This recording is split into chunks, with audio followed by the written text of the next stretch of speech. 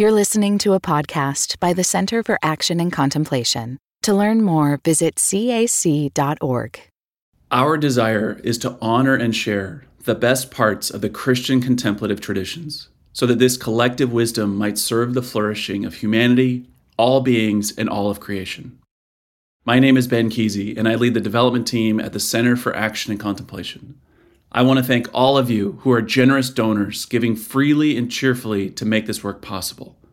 If you've been impacted by these podcast conversations and are inspired to invest in the future of CAC's mission and work, twice per year, we invite your financial support. To contribute, go to cac.org/donate to make a gift. Thank you so much. Greetings, I'm Jim Finley. Welcome to Turning to the Mystics.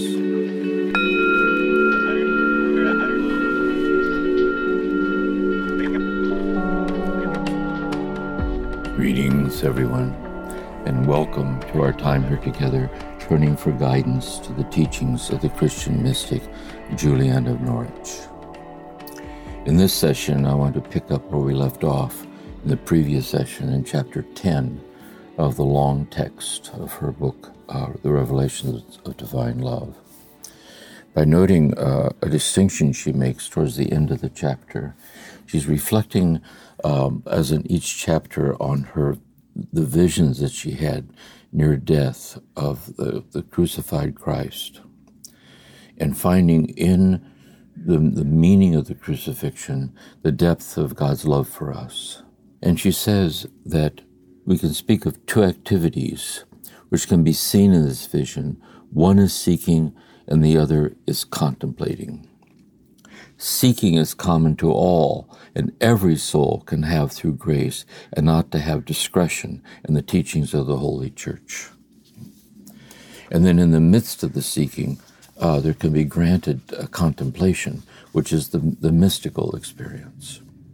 And so earlier in the chapter, in the previous session we were talking, is that she speaks of seeking as, we might say, the way God customarily works in our life, the way we customarily are graced with the experience of God, the understanding of God, and the ways we respond to God in our life. And saying that I saw him, and I sought him, and I had him, and I lacked him. And this is and should be our ordinary understanding in this life as I see it. And so we were saying last time that I saw him refers, we can look back to our first awakening of the spiritual life. The very first time we were quickened with a sense where God's presence became personally meaningful to us. And then as that initial awakening dissipated, it left within us a longing to abide in the awareness of God's oneness with us, which is the impetus of the path. And so I sought him, having tasted God's oneness with myself. It moved me to seek to abide in the habitual experience of God's oneness with me in all things, God's oneness with all of us. And in seeking him, I had him. That is, in the midst of the seeking, we're graced again with the touch of God. We're quickened within with a renewed sense of God's oneness with us that is always there. And then I lacked him. It dissipates again. And the lack only to set in motion renewed longing, knowing that our longing for God is an incarnate echo of God's longing for us. And so such is this path that we live, we follow. And so when we read these mystics, when we read Julian, or with us as we listen to her teachings, we're trying to align our heart with hers. So our intention in reading her or listening to her is in concert with her intention of writing what she says to us. And her intention is to help us along this path of discipleship, this path of seeking God's presence in our life. And I would say, too, it seems to me, that we could say this devotional life, this daily quiet time, this regrounding of ourselves in God's presence, which then spills over into every aspect of our life as an habitual underlying gratitude or respond to or understand each situation as Christ would, with love and so forth. That this happens in the good times and in the blessings of life. So if we're blessed with a happy marriage in the midst of one, it's incarnate in the gift of our marriage. If we have children, it's incarnate in the gift of our children. Whether our love relationship with our parents or our grandparents, with our friends, with the gift of our daily work, our service to the community, the midst of nature, the goodness of life in this world. And but Julian notes this path of God, in which we seek God in the good times, in our devotional sincerity. She says that the contemplation takes place in the mystical, in the sense in which, this is where she uses this image of dropping down into the bottom of the ocean. That up on the surface where the winds blow about and caught up in this and that and the circumstances of the day. But when we're having our daily rendezvous with God, we're in a state of quiet attentiveness. We can feel ourselves undergoing a kind of a descent. And in the descent, we feel ourselves dropping down into a deeper awareness of and oneness with deeper dimensions of God's oneness with us in this quiet descent. And this quiet descent can reach a point of the mystical, a contemplation, where we drop down into the bottomless abyss of God's oceanic love for us, God. So here's this mystical sense of this, is that it isn't just that God's in us, it's also true that we're in God.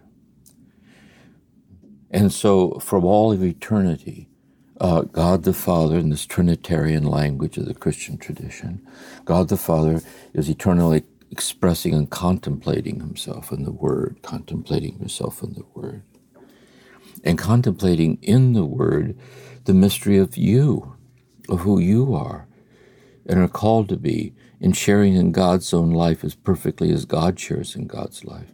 So when God breathes you onto the earthly plane, for a very short time, really, basically to learn how to love. And then in God's good time, God inhales, and we return home to this abyss of love. And so there's this manifested self through faith. We're passing through our days here on this earth. But all the while, we don't cease to be in God, in a hidden self, hidden with Christ and God forever. So what happens in the ocean is, in mystical state, is we drop down into who we are in the interdivine life of God, hidden with Christ and God forever, in this state of mystical union, intimately realize it's always there. Not in the full glory that awaits us when we pass through the veil of death, but in some obscure way, this infinite intimacy, this communal presence is intimately realized. See, this contemplative state. And this contemplative state, then, when we experience it in our prayer, in our devotion, however it comes to us, sometimes this quickening is very intense, but sometimes it's extremely subtle. In the midst of nature, the arms of the beloved, the presence of a child, the pause between two lines of a poem, a quiet hour at day's end, our heart is grazed with this oneness, of a oneness with God, this beginningless and endless and boundaryless in all directions, intimately realized, resting in God. And then as it dissipates, it hallows our day. We go through our day kind of seeing everything's more translucent to this love that is always there in the events of the day, our relationships, and so on. But Julian is saying, this also takes place in the world, not just in the good times of blessings, but also takes place in the world in the midst of suffering. As a matter of fact, as we know from this first session we had with Mirabai and in the previous session too, is that her mystical awakening, the dropping down into the ocean, happened in the midst of a traumatized state. She was dying. She was dying, and at the edge of death, as a priest holds up the crucifix, that's where she dropped down into the depths of the ocean, into this oceanic love. And what she was able to see, the mystery of the cross, is the mystery of God's love for us, revealed in the mystery of Christ crucified.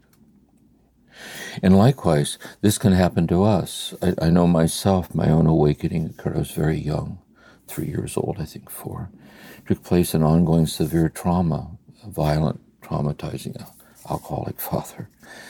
And so sometimes this happens. It can happen on a battlefield. It can happen in immense loss or pain.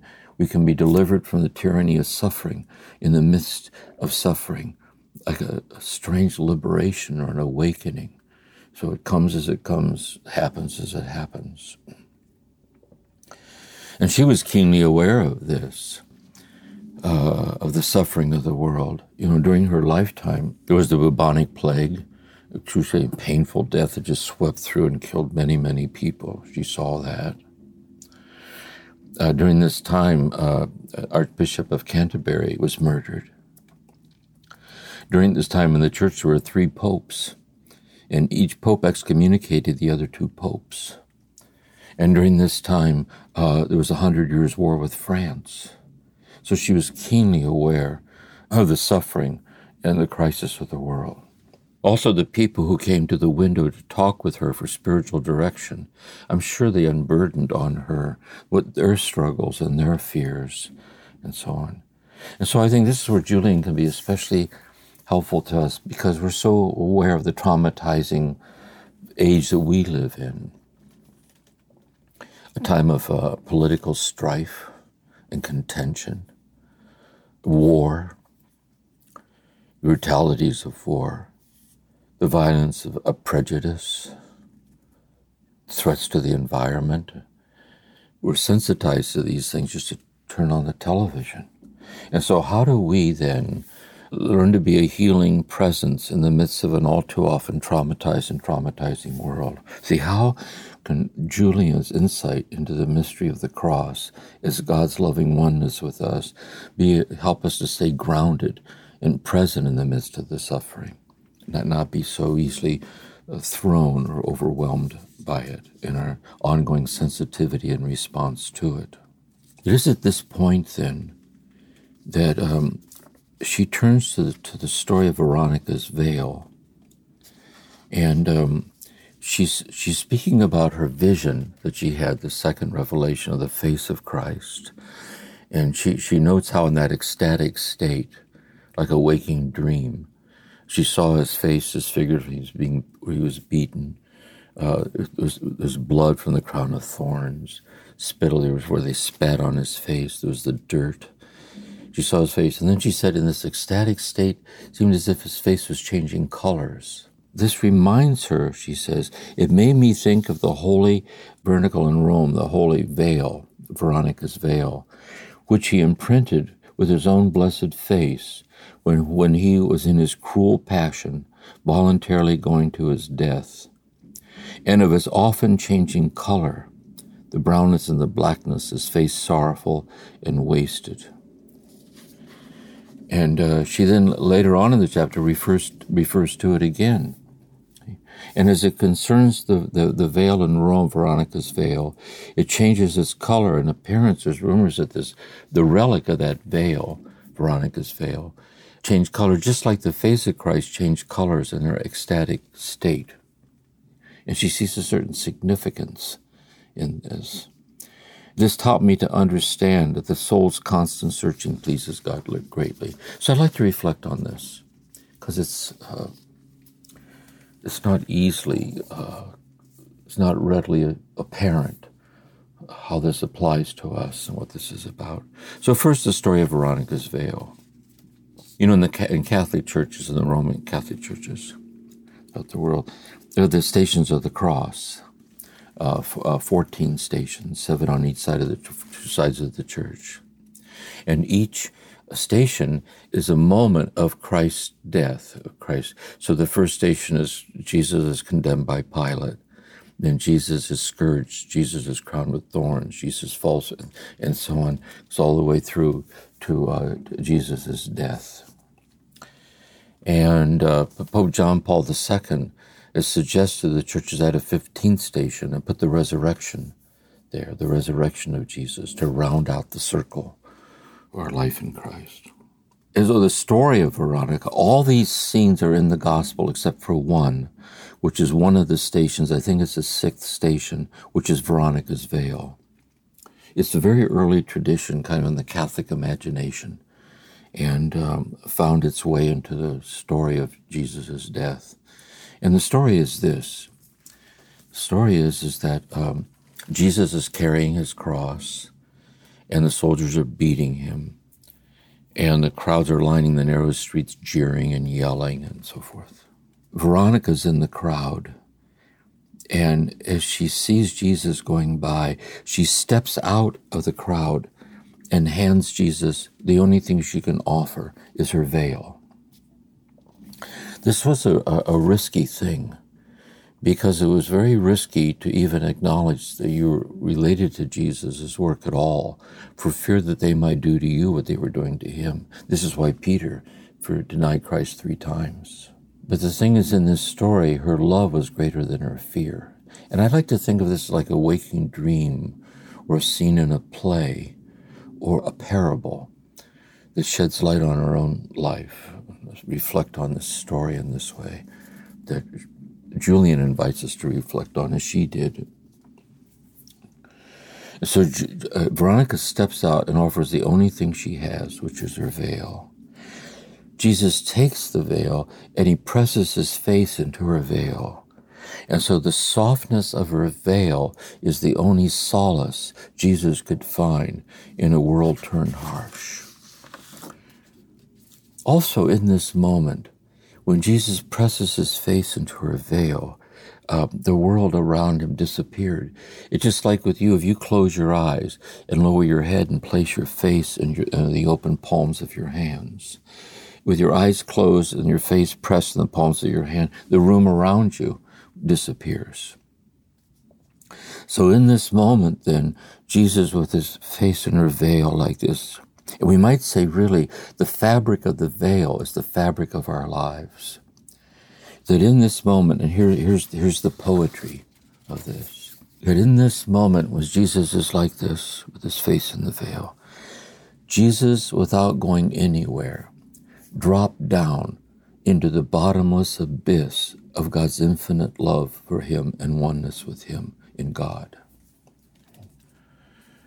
Because he was in all of this, the Word made flesh, and Jesus drops down without going anywhere into the abyss of God. And Veronica, in this moment, without going anywhere, drops down into the bottomless abyss of God. And the soldiers beating Jesus, whipping him, they, without going anywhere, drop down into the bottomless abyss of God. And the jeering crowd, everyone there, drops down into the bottomless abyss of God.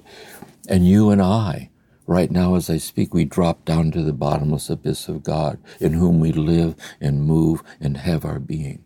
So that our manifested self, in the midst of the time and the situation which you're listening to this, the situation and time I'm saying this, we're in the circumstances, but in the deep down depths, there's a place deeper, deeper, deeper, deeper, deeper, in this oneness of God, sustaining oneness with us, the life that is at once God's and our own, in divinus, in God. It is this life in God then welling up and giving itself to us and manifesting itself in our life that is our faith. It's our insights, it's our consolations, it's our reassurances, it's our inspirations and motivations and insights. And when we pause for our daily rendezvous with God in prayer, this manifested presence of God, as the silence deepens, we drop down into this mysterious divinity of this silent communion with God. This is kind of the poetry of this contemplation, this communion with God. So here's how it seems to me, how I would see this, of understanding Jesus and our suffering and God's love for us in Christ. Julian speaks of God's familiarity with us, that God so loves us, God is moved in Christ to be one with us, not just in the good times, but to one with us and share with us and to become our suffering. And so the story would go this way then.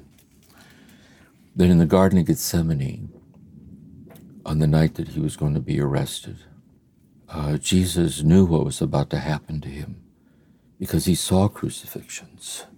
He saw how violent and brutal they were. And he was in the bottomless abyss of God, but in his kenosis, he did not consider his equality with God a condition to be clung to, but emptied himself, taking the form of a servant. He gave up his ability to know of himself subsisting in the depths of God. And like us, he was terrified. See, let this cup, if possible, let this cup pass from me. So it's just like us in our moments of impending trauma. I hope you've never had to go through that, a life-threatening of being overwhelmed where you're about to be raped or beaten or killed or betrayed, or a loved one going through some horrendous circumstances that's impending, it's about to happen, and you can't stop it. All the while, we're subsisting in the depths of God, but we're so overwhelmed are we by the pain, we can't experience it. As a matter of fact, when we're traumatized, we're so overwhelmed we can't even experience ourselves. We lose this felt sense of God's oneness with us, and there's this kind of white-hot heat of the impending trauma we're powerless to stop, as we're sustained by God in the midst of the trauma. Likewise, when the trauma was actually occurring at its worst, say when he was being nailed to the cross, all the while he was in the bottomless abyss, abiding in God's love. But out of love for us, he gave up, he emptied himself, his ability to know that, and there was only the anguish, the nightmare beyond words. Just like with us, if we have to endure a life-threatening, overwhelming moment, we don't have a sense of God. We don't have a sense of ourselves. It's just suffering beyond words, or a loved one going through that and the suffering beyond words. Then as Jesus is hanging on the cross, so overwhelmed with the agony and the pain, betrayal, he loses his faith. My God, why hast thou forsaken me? I was just discussing this with two friends of mine I went through doctoral work with. We were talking about Julian together. And this one person, one of the three of us, who's also a minister, he says, no, he doesn't think Jesus lost the ability to, he didn't lose his faith, but he lost his ability to feel the presence of God that he believed in. And I'd like to say that he lost his faith for us, just like we lose ours, but God never loses faith in us. But however, see, my God, why hast thou forsaken me? Just like with us, we're abiding in God all the while, but in the terrible nightmarish hour, see, we lose our faith. And God sustains us heartbeat by heartbeat, breath by breath, never letting go of us as we lose our sense of God's presence in our life. And then in a moment, the thief being crucified with him, remember me when you come into your kingdom, this day you'll be with me in paradise. All of a sudden, there's a kind of quiet sovereignty of love. We're so moved by this with a kind of an unquestioning assurance, you'll be with me. And I think sometimes what happens, we can be just lost in suffering. But sometimes our love for another person empowers us to have something opens up within us. And something of this love we can no longer feel for our own sake. We can assure and offer an assurance to the person that we can't offer to ourselves. I think that happens. And then when he dies, see, into your hands I commend my spirit. He hands himself over to the God that he could no longer find. And so what we have here then, it seems to me, is something worth meditating on. and worth reflecting on for ourselves. I mean, surely in our commitment to follow God, we should be grateful for the blessings of the good times. Surely, knowing the God-given godly nature of the gift of life, we should be a nonviolent, nurturing, protective person. And surely, wherever there is suffering, we should be moved by the grace of God to reach out to touch the suffering with love. Surely we should. Surely we should. And we should do our best not to lose our groundedness in God, or not to lose our groundedness in God's oneness with us. But to know that life is such, because we're just a human being, we unravel and we lose our way. And as we lose our way, we know that in the cross of Christ is the revelation that Jesus lost his way for our sake and is one with us in losing our way and is not losing us at all. See, this is why I say God is a presence that protects us from nothing, even as God unexplainably sustains us in all things. We seek to be a healing presence in the midst of the world, in a peace that's not dependent on the outcome of the effort, because it's the peace of God on which everything depends that sustains us unexplainably. Remember the prayer by Thomas Merton when we were exploring Thomas Merton? My Lord God, I have no idea where I am going. I do not see the road ahead of me. And he says that, and even though I walk through the valley of death, I will not fear, for you are always with me, and you will not leave me to face my perils alone. There's this confidence, invincible confidence of God's confidence in us, and even as our confidence wavers. And there's a certain holy kind of tenderness about this, a certain mercy about this, that I think we sit with it. Notice this is not a method. This is not a way to pray, or this is not whatever. This is something. Julian is such an amazing woman. She's where she takes us to this place of this oneness of birth, that we tend to think the life of Christ, the death of Christ, the resurrection of Christ is 3 phases. But what if they're collapsed as the true nature of the present moment? What if birth and death and sorrow and joy and are all intermingled in this alchemy of a graced life in a sometimes beautiful but sometimes brutal and scary world. So with that then, let's sit with this. You can see for me, Julian so strikes me because she touches these deep places inside of us. It's so evocative because it touches your history, it touches my history on where are we with this. I want to say something else too with Julian. I might have mentioned this in the first talk, I can't remember. You know, in the previous mystics that we were doing, Thomas Merton, Teresa of Avila, John of the Cross, and Guigo, the Ladder to Heaven, the Cloud of Unknowing, I've been very immersed in these mystics for years, since I was in the monastery, really. Julian is new to me. I've known of her since the monastery. But she's new to me. I'm a slow learner. So I'm kind of just sitting with trying to take in what comes to me as a beginner for the guidance that she offers. So I guess I thank you for your patience with me as I struggle for these deep and beautiful and mysterious mysteries of life and death revealed to us in Christ and our faith life. So with this then, let's bring this to meditation. God, I invite you to sit straight, fold your hands in prayer, and bow. Repeating after me, be still and know that I am God.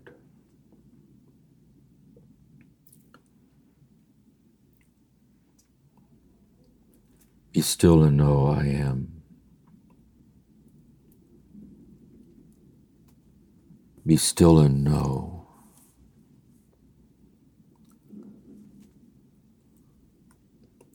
Be still. Be.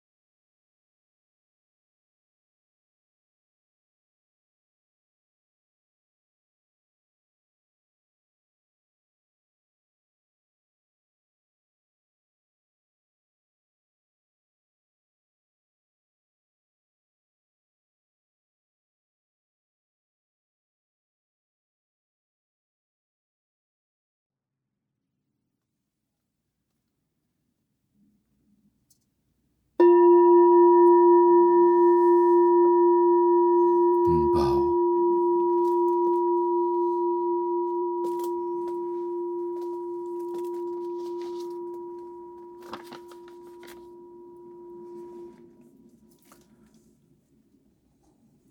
Our Father, who art in heaven, hallowed be thy name. Thy kingdom come, thy will be done, on earth as it is in heaven. Give us this day our daily bread, and forgive us our trespasses, as we forgive those who trespass against us. And lead us not into temptation, but deliver us from evil. For thine is the kingdom, the power, and the glory, now and forever. Amen. Mary, Mother of Contemplatives, pray for us. The author of the Cloud of Unknowing, pray for us. Juliana of Norwich, pray for us. Blessings till next time. Thank you for listening to this episode of Turning to the Mystics, a podcast created by the Center for Action and Contemplation. We're planning to do episodes that answer your questions. So if you have a question, please email us at podcasts@cac.org or send us a voicemail at cac.org/voicemails. All of this information can be found in the show notes. We'll see you again soon.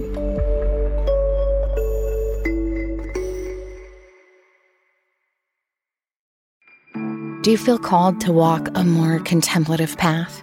The Center for Action and Contemplation is an educational nonprofit supporting the journey of inner transformation. Our programs and resources will help grow your consciousness, deepen your prayer practice, and strengthen your compassionate engagement with the world. Learn more about our resources, such as publications, podcasts, email series, and events at www.cac.org.